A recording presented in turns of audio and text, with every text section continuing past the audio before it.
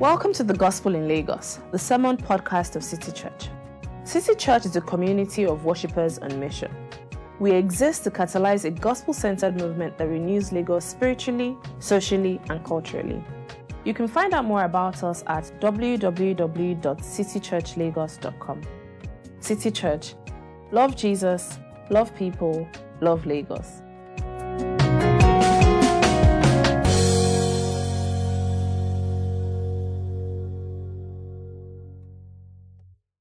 Good morning, church. Our Bible reading this morning will be taken from Psalm 146. At the end of this reading, I'm going to say, "This is the word of the Lord." Please respond by saying, "Thanks be to God." Psalm 146. Praise the Lord, my soul. I will praise the Lord all my life. I will sing praise to my God as long as I live. Do not put your trust in princes, in human beings who cannot save. When their spirit departs, they return to the ground. On that very day, their plans come to nothing. Blessed are those whose help is the God of Jacob, whose help is in the Lord their God. He is the maker of heaven and earth, the sea, and everything in them. He remains faithful forever. He upholds the cause of the oppressed and gives food to the hungry. The Lord sets prisoners free. The Lord gives sight to the blind. The Lord lifts up those who are bowed down. The Lord loves the righteous. The Lord watches over the foreigner and sustains the fatherless and the widow, but he frustrates the ways of the wicked. The Lord reigns forever. Your God, O Zion, for all generations. Praise the Lord. This is the word of the Lord. Thanks be to God. Well, welcome now for the time where we actually look into the Word of God, and it's been an incredible time. I won't lie to you. Just even preparing for this, it was really, really short time. I've never prepared this. It's been hard. I don't think I've ever prepared for a message in such a short space of time, but such is the way things have gone this week. If this is your first time joining us, we're so happy to have you. We've been going through a series in the book of Jonah, but we're going to put a pause on that now because I do want to speak to us from this psalm that has just been read for us. We are all in need of direction, of hope. And so we can only look to God for that. And so we should ask God to help us before we start going ahead. So let's pray. Heavenly Father, we need you at this time to fill our hearts with, oh God, the encouragement that only you can give, the hope that only you can give. And so I'm praying, oh God, that as we look through your word, that you speak to us, speak through me, and let the words of my mouth and meditation of all our hearts be acceptable to you, O Lord, our strength and our Redeemer. To which we all say, Amen. What a week. Honestly, if you ask me what happened 9 days ago, I am not sure. That is before, this week started. Week started with a huge amount of zeal, and then that turned into a little bit of deflation, and then that turned into a bit of despair, and then fear, and then things changing. The rapid rate of change is so. I told some of the staff members that human beings were not built to be able to deal with that kind of thing in terms of adaptation. This week alone, I recorded a video that I was meant to send to a network of churches that we belong to. I recorded it, they were processing the video. By the time they were sending the video, some of the things I had said in that video were already obsolete because things have changed so quickly. And we're having to adapt to the deluge of information, deluge of data coming, to us through our screens and through many other things, and you're trying to adapt. How do I react in all of these things? And it's causing something in all of us, I'm sure. If I use this word, you'd be like, that's me. Exhaustion. I am tired. And I know you are tired. Not just physically, mentally, emotionally, spiritually. Aren't you tired? It's exhausting. But one of the other emotions that people felt this week, the one that really touched me, was fear. A lot of people were scared. Somebody in my gospel community said that they were contemplating whether to sleep on their bed or under their bed. Oh, when the person said that, that really broke my heart. Another person I know, a family, that on Tuesday night, they actually slept on the floor. And one of their children, a 7-year-old boy, he was still feeling the effects of what had happened. It was as though his innocence was taken away because he was introduced to an aspect of life that he had not been used to again. I know this for sure because I spoke to that 7-year-old boy to encourage him. There's been a lot of fear. So this fear and this exhaustion that we have, we're asking ourselves, what do we do now? How do we move on? Can I correct that question and say, I don't think we want to move on, but we need to move from. That is, from the things that we have experienced and the things that we know. How do we move from? We need to move because we can't linger where we were before. But we need to do that in light of the things that have happened and that we know. But as we also move on, it's important we move from, we need to do it in the right way. With all the changes that are happening and the kind of adaptations we need to make, here's what we need. We need some kind of certainty. And the psalmist does this. If you notice in verse 1, he starts with praise the Lord. And at the end, in verse 10, he ends with praise the Lord. He is putting himself, as he considers all changes, rooting himself in something that doesn't change. And that is the only thing and hope that we have now. It is to put our hope in the Lord. And that's what we've titled this sermon. Our hope is in the Lord. And we'll look at it simply under 3 headings: destroying hope, speaking hope, and fulfilling hope. Destroying hope, speaking hope, and fulfilling hope. I don't know whether this will be a typical sermon. You will notice probably that I'm speaking to you in a place of exhaustion. So please don't expect any rallying cries. I did that last week. Destroying hope. My wife Tosi and I, a few years ago, took a mentee couple of ours to our favorite restaurant. And we ordered what looked like a sumptuous meal, with all the fanciful names. By the time we ate it, we were disappointed. I don't know if that's ever happened to you. Sometimes it's just nice to go to a booker, honestly. Take the one that you are familiar with. But why were we disappointed? Because our taste expectations were not met. We looked at the meal, our experience with the restaurant, and we thought this is what this should taste like. And I remember that couple trying their best to look like they were enjoying it. They told us later they didn't really enjoy it that much. You see, why do we get disappointed in life? Disappointment comes when expectations aren't met. Question: have you been disappointed this week or the last 2 weeks with human beings? I'm sure you have. Why? Because we had expectations.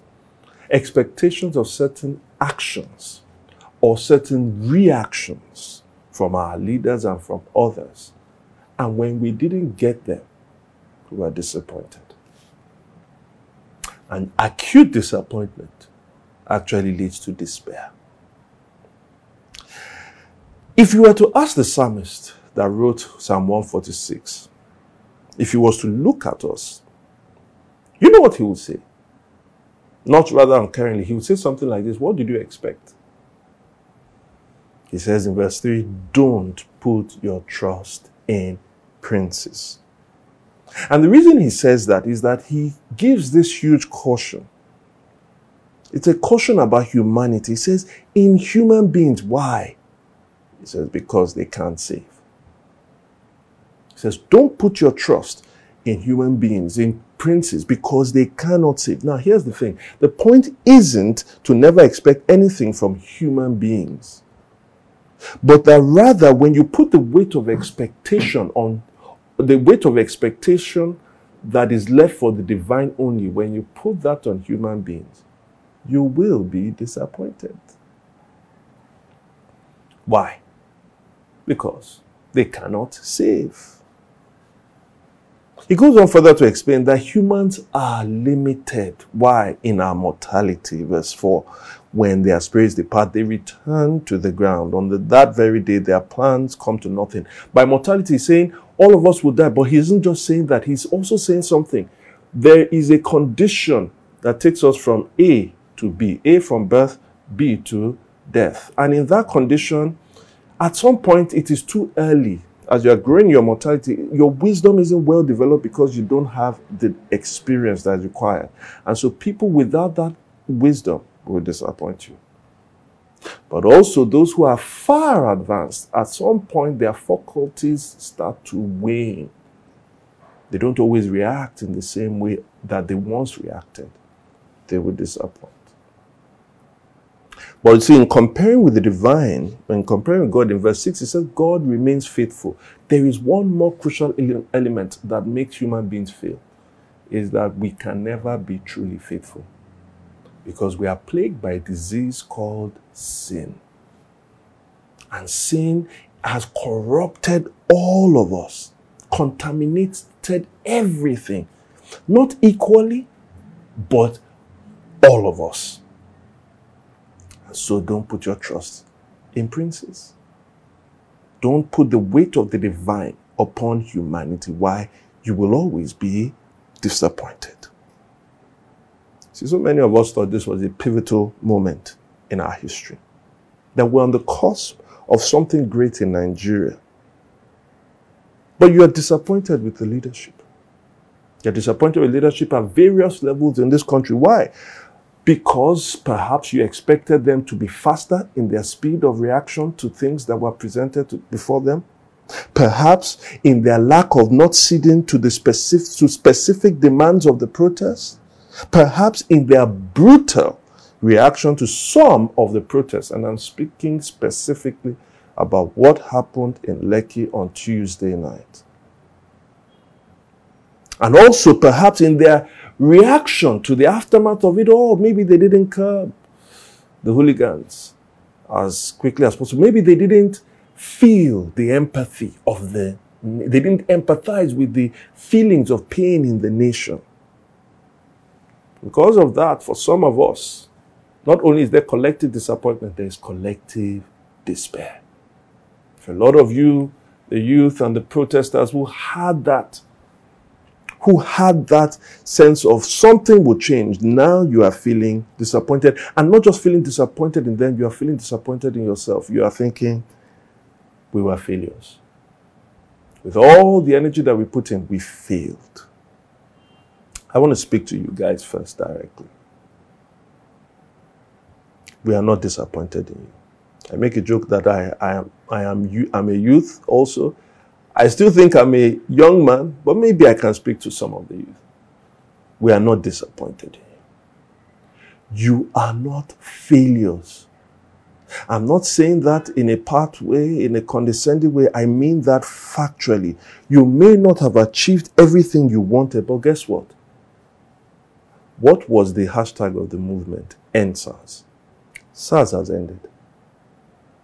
Say, now I understand. It hasn't brought an end to police brutality. It hasn't all of a sudden changed some of those policemen. Some of them are still rogue. I understand that because I'm sure you are realistic that ending SARS did not mean that you will change them, because that has to do with a change of heart and a change of environment. But at least you brought them to end that.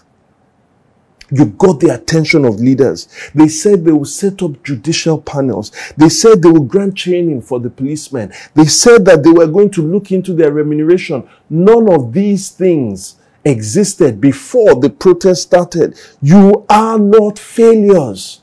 In fact, I dare say you are heroes. Every single one of you. You actually showed us, you showed me, that I should expect more from human beings.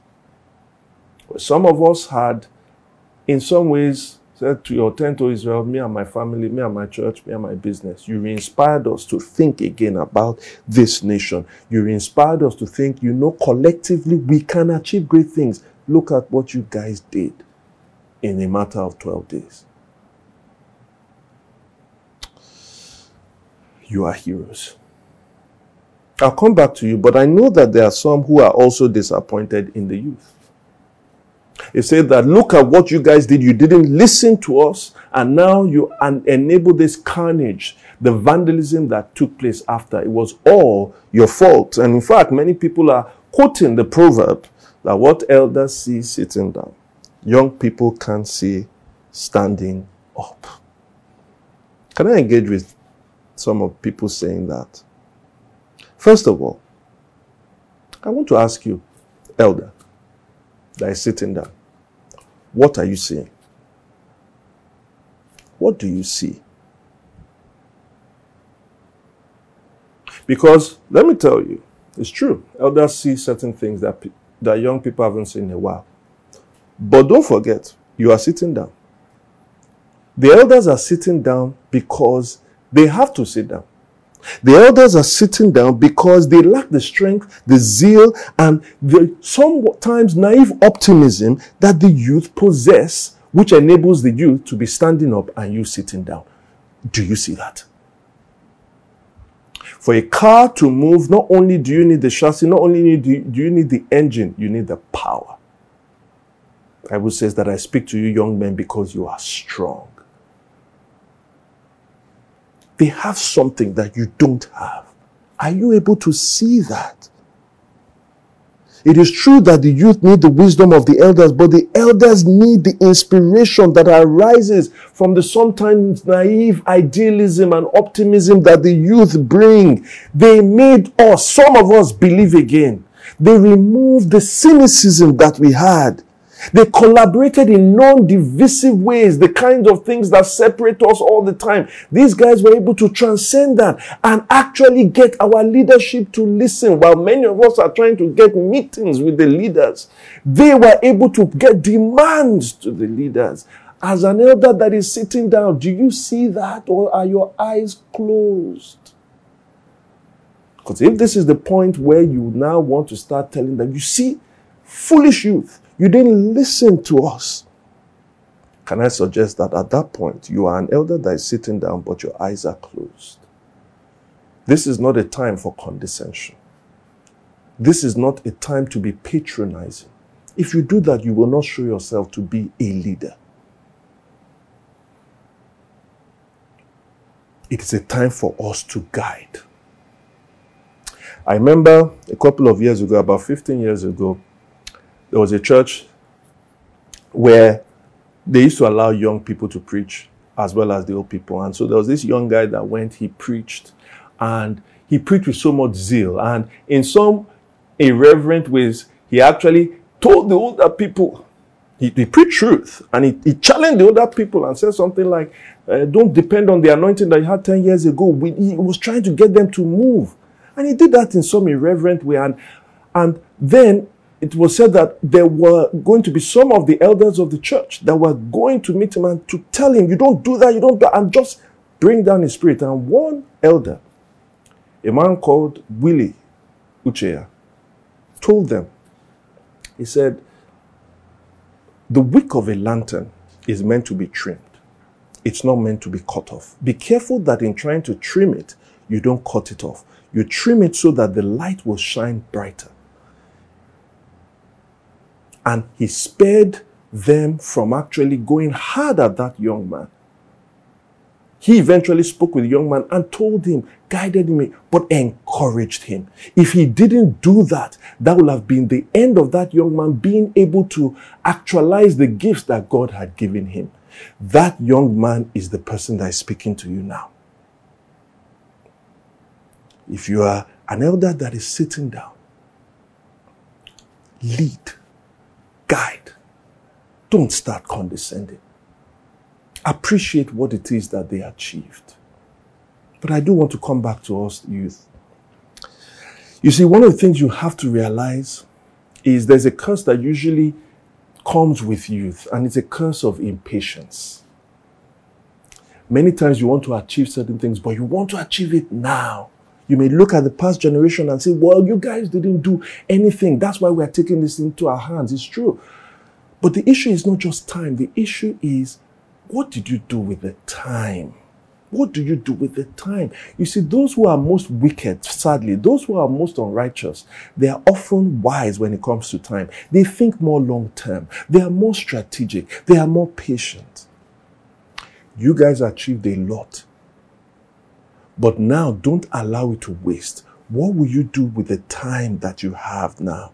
You've brought a sense of awareness into people. What will you do with it? If you want to change things from a political level, if you want to change the highest office, you need at least 3 to 4 election cycles.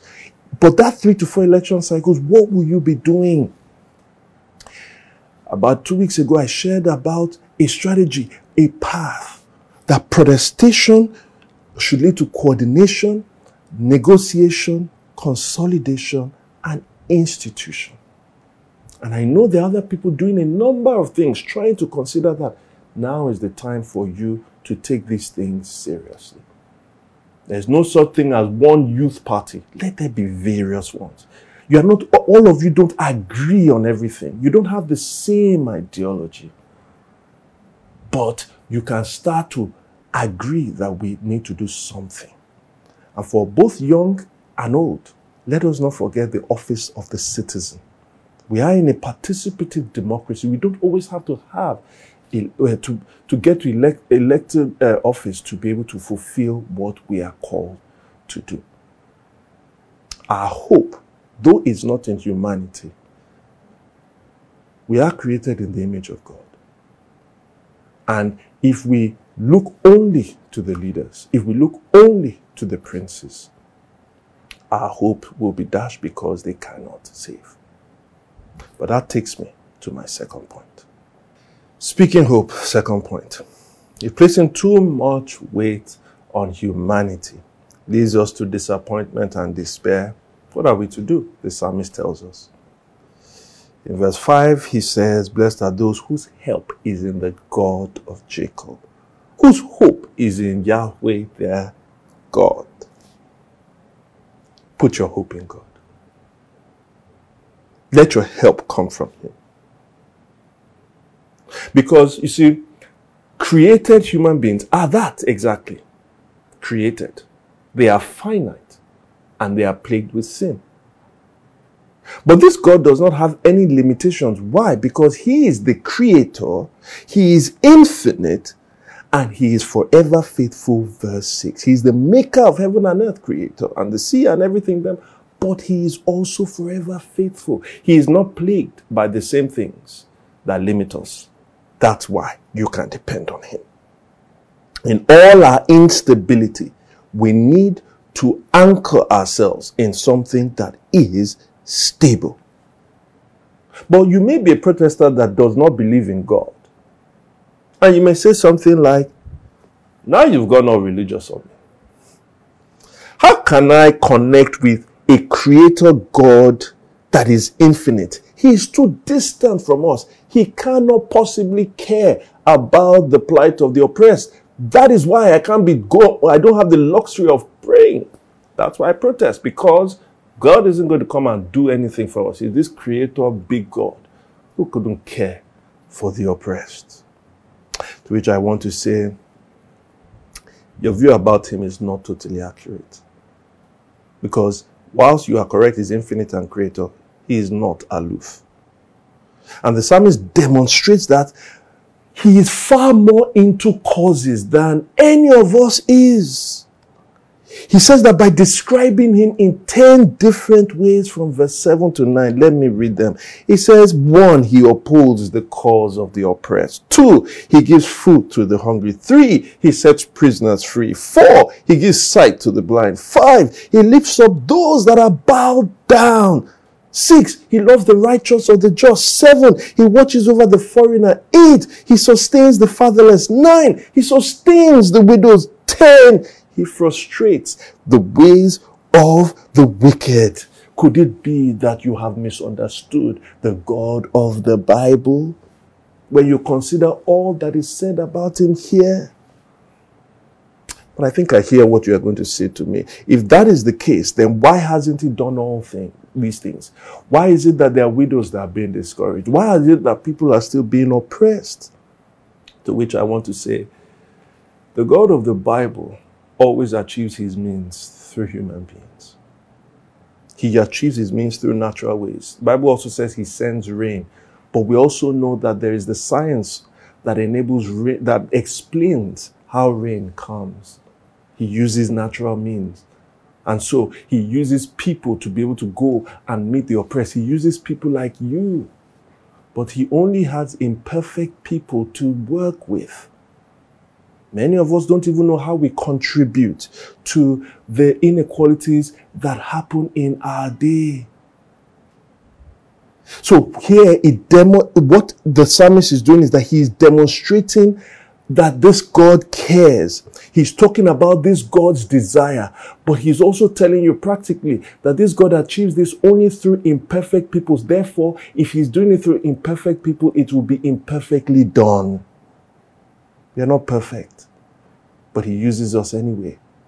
And that's why, even though you may say that there are so many people suffering, I can tell you also so many people whose suffering has been met by the church, but also by people like you who don't believe. But then there are some people who are Christians who kept silent throughout all this whole protest, who are monitoring, but you monitored with disturbance in your heart. Because you said, I saw among the protests people that were protesting for maybe a view of sexuality that we Christians don't agree with. Maybe they use coarse language, the kind that we don't approve of. They were disrespectful. Some of them don't believe in God. How can we as Christians join that kind of protest? How can we say approvingly this was a God thing? And I want to say this to you. We can show solidarity with people we don't agree on in many things, because the larger cause, the larger thing that the movement was fighting for is something that God cares about. Did you read verse 7 to 9? Even within the Christian church, we don't all agree on everything, do we? And yet we're able to gather together for a larger cause. And also, I do want to say this. If you say all we need to care about is the gospel and the spreading of God's kingdom and leave this other thing to God, that is, we are just called to pray and allow God to handle this. Consider that the spreading of the kingdom is also meant to be God's work, not ours. But how does God achieve it? Through us. Isn't it? God always uses humans. And so if God is a God of justice, who do you think he's going to use? But secondly, I want you to also consider that if the spread of the kingdom is what is uttermost in God's heart, it doesn't mean that is what is exclusive. It would be like you who says, you know what, ultimately I want to train my kids to believe in God and follow Jesus. Ultimately. And therefore I'm not sending them to formal education. I don't care about them developing any skills. I don't care about them, understanding mathematics, understanding language, I don't care about any of those things. Of course, what is uttermost in your desire doesn't mean that is all that is exclusive. And by the way, just from a practical standpoint, if we work for a better and more just society, it enables a better or a greater ability for us to spread the gospel peacefully. So, having addressed both parties, I do want to say this. How do you gain this hope? How does it apply to you in this time of disappointment? Because you see, it requires us going back to God. But how do we recover, some of us, with the atrocities that we saw on social media? How do we get over it? With the gunshots that you heard, with the fear that gripped you, with the disappointment. Some of us are just willing. Now we just decided that, let me just marry a foreigner. I need to get out of here because I've given up on this country. Can I suggest that I don't want you to have the same despair that the hooligans had in their hearts? Why do hooligans destroy? Hooligans destroy because destruction is in their heart. Or let me put it this way, they've lost hope in their heart. They've lost hope for a good future in their heart, a good future for themselves. All they see is carnage for themselves because they have no ability to construct a good future for themselves. So that only breeds destruction. So when given the ability, when the restraints are taken away, they work out the destruction and the hopelessness in their heart. But many of us, we do have the ability. But right now it's hopelessness that is there. And so you say, I've given up on Nigeria, I'm getting out. Let me help us in how we bring down this hope. You see, notice the psalmist starts with praising God and he ends with praising God. But though he is aware of all that is wrong in the society, though he is aware of all that is wrong in the society, he still sees that God is worthy of praise. However, let me tell you, he doesn't always feel like praising God. Just like many of us don't always feel, you should, but you don't always feel like praising God. How do I know that? Because he has to remind himself. He says, my soul, praise the Lord. He has to remind himself. He speaks to himself to praise the Lord. Part of our problem is our inability to manage information properly. You see, what has happened, the atrocities that have happened, they are fact, they are true, but they are not the only truths. You should not meditate on them. You should be aware of them. Because there is such a temptation that we have to dwell further and dig further into something we are already aware of. You see, getting aware of something is, oh, they said this, oh, they said that is true. Meditating on it is to constantly keep running the same thing, looking at it from different angles. And many of us, when that happens, what happens is that we lose sight of God, who is our help, and therefore our hope goes away. Have you been meditating on all the things that make you angry? Have you been meditating on all the things that make you sad? That is why you are where you are. You keep listening to yourself. The condition that has been formed by meditating on all of those things. Reminds me of a famous quote by a Welsh preacher in London decades ago, a man called David Martin Lloyd-Jones. He said this. If you are unhappy at this moment, he said, have you realized that most of the unhappiness in life is due to the fact that you are listening to yourself instead of talking to yourself? Do you realize that most of the unhappiness in your life is due to the fact that you are listening to yourself instead of talking to yourself? We have been listening to ourselves, but we listen to ourselves in the condition whereby we have meditated on all that is wrong. You see, being aware of what is happening, some of the wrong that's happening is one truth. Take that truth, but being aware of the reality of the God of love who created the universe, who we can put our hope in, is another truth. Both of them exist. You need to be aware of one, but you need to meditate on the other one. It is when we meditate on God's word that we are able to praise the Lord. So many of us, the Satan tempts us, as I told somebody this week. Satan is, let me use this analogy, it's like we are trees. We are trees around the water. You that is a Christian, trees around the water. But Satan says, oh, there's a difficult situation. So you know what, thou tree, it is important for you now not to be by the stream. You need to be in the desert.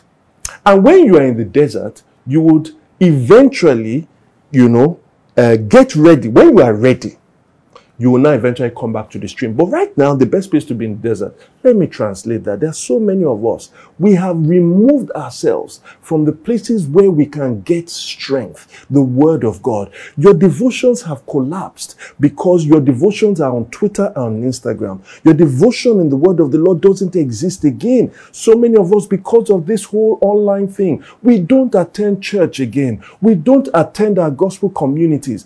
Do you know how many people started in my gospel communities with so much depression? Eventually, at the end of it, they said, oh, thank God for that.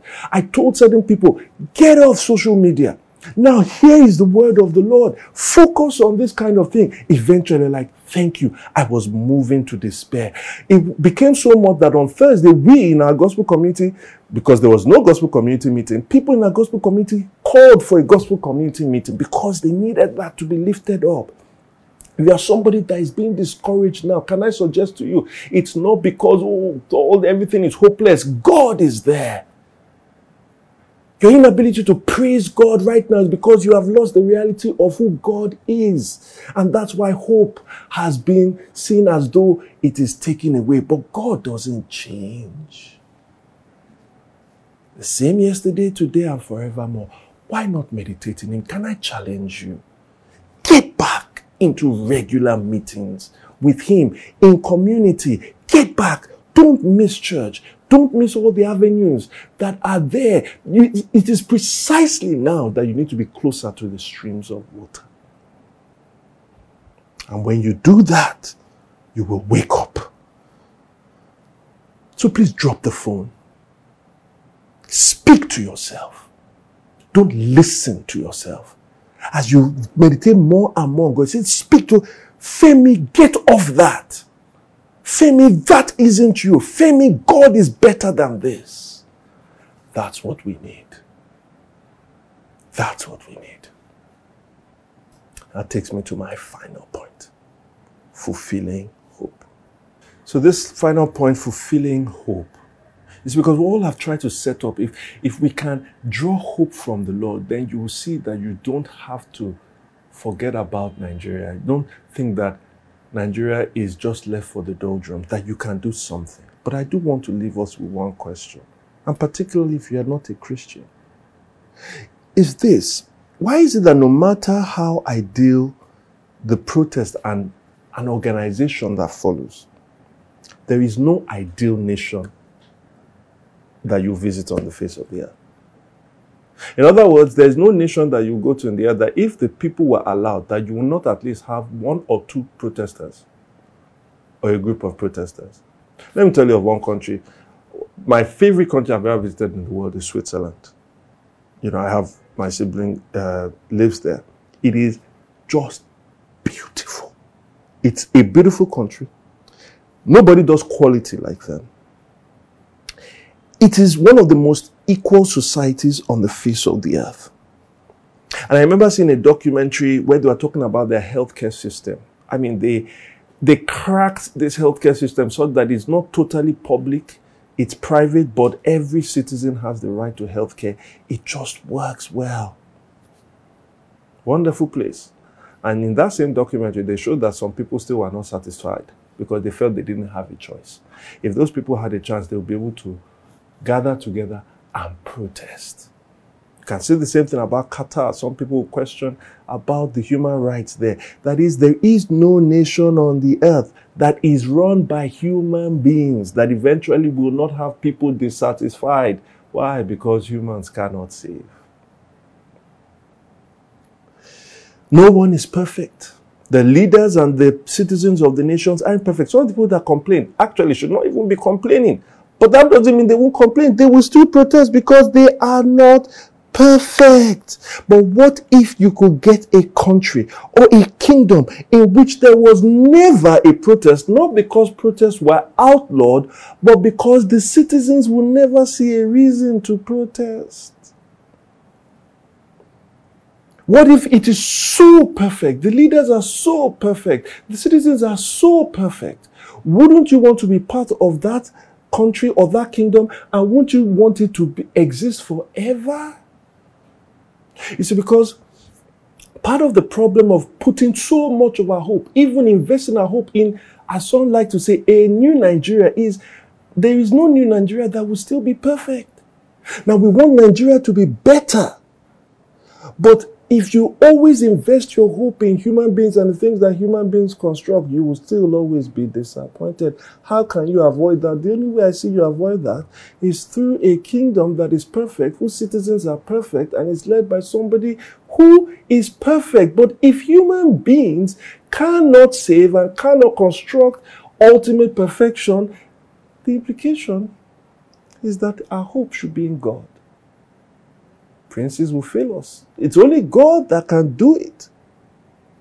And that's why it says in verse 10, the Lord reigns forever. He reigns, meaning that there is a kingdom.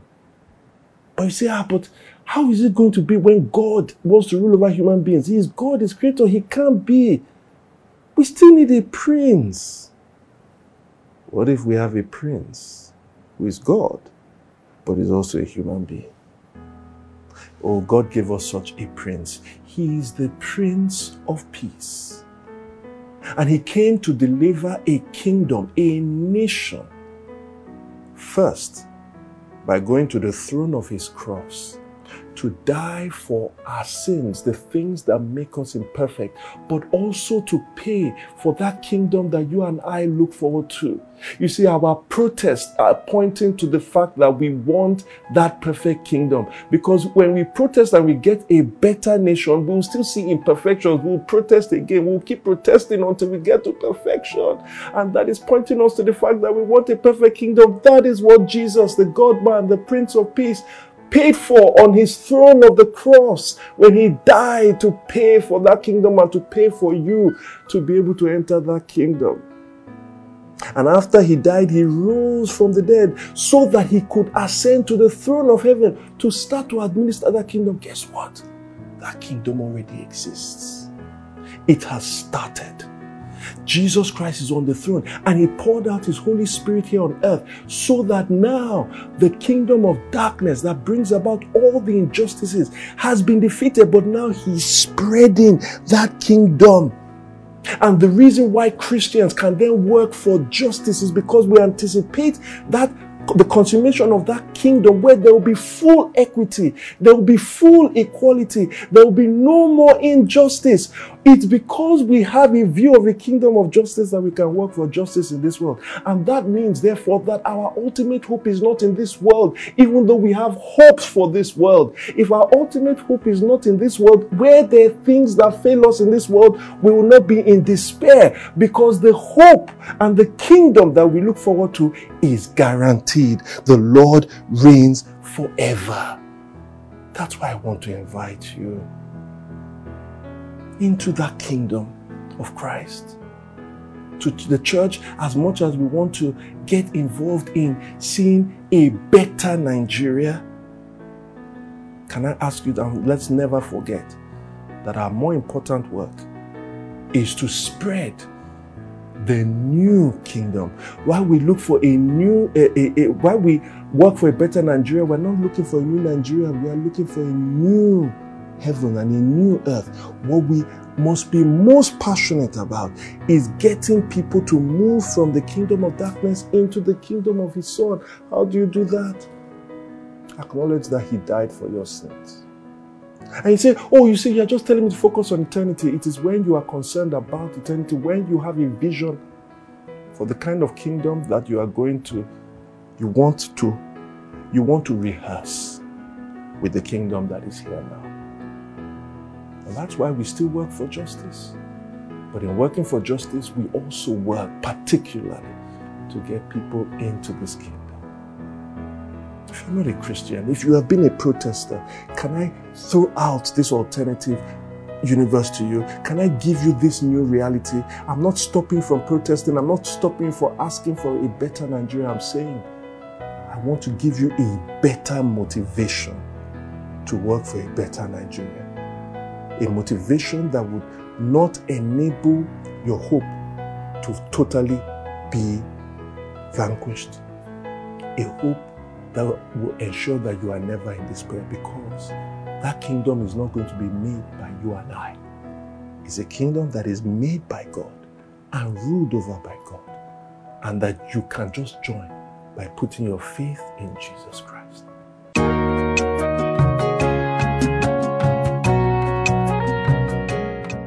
Welcome to the Gospel in Lagos, the sermon podcast of City Church. City Church is a community of worshippers on mission. We exist to catalyze a gospel-centered movement that renews Lagos spiritually, socially, and culturally. You can find out more about us at www.citychurchlagos.com. City Church. Love Jesus, love people, love Lagos.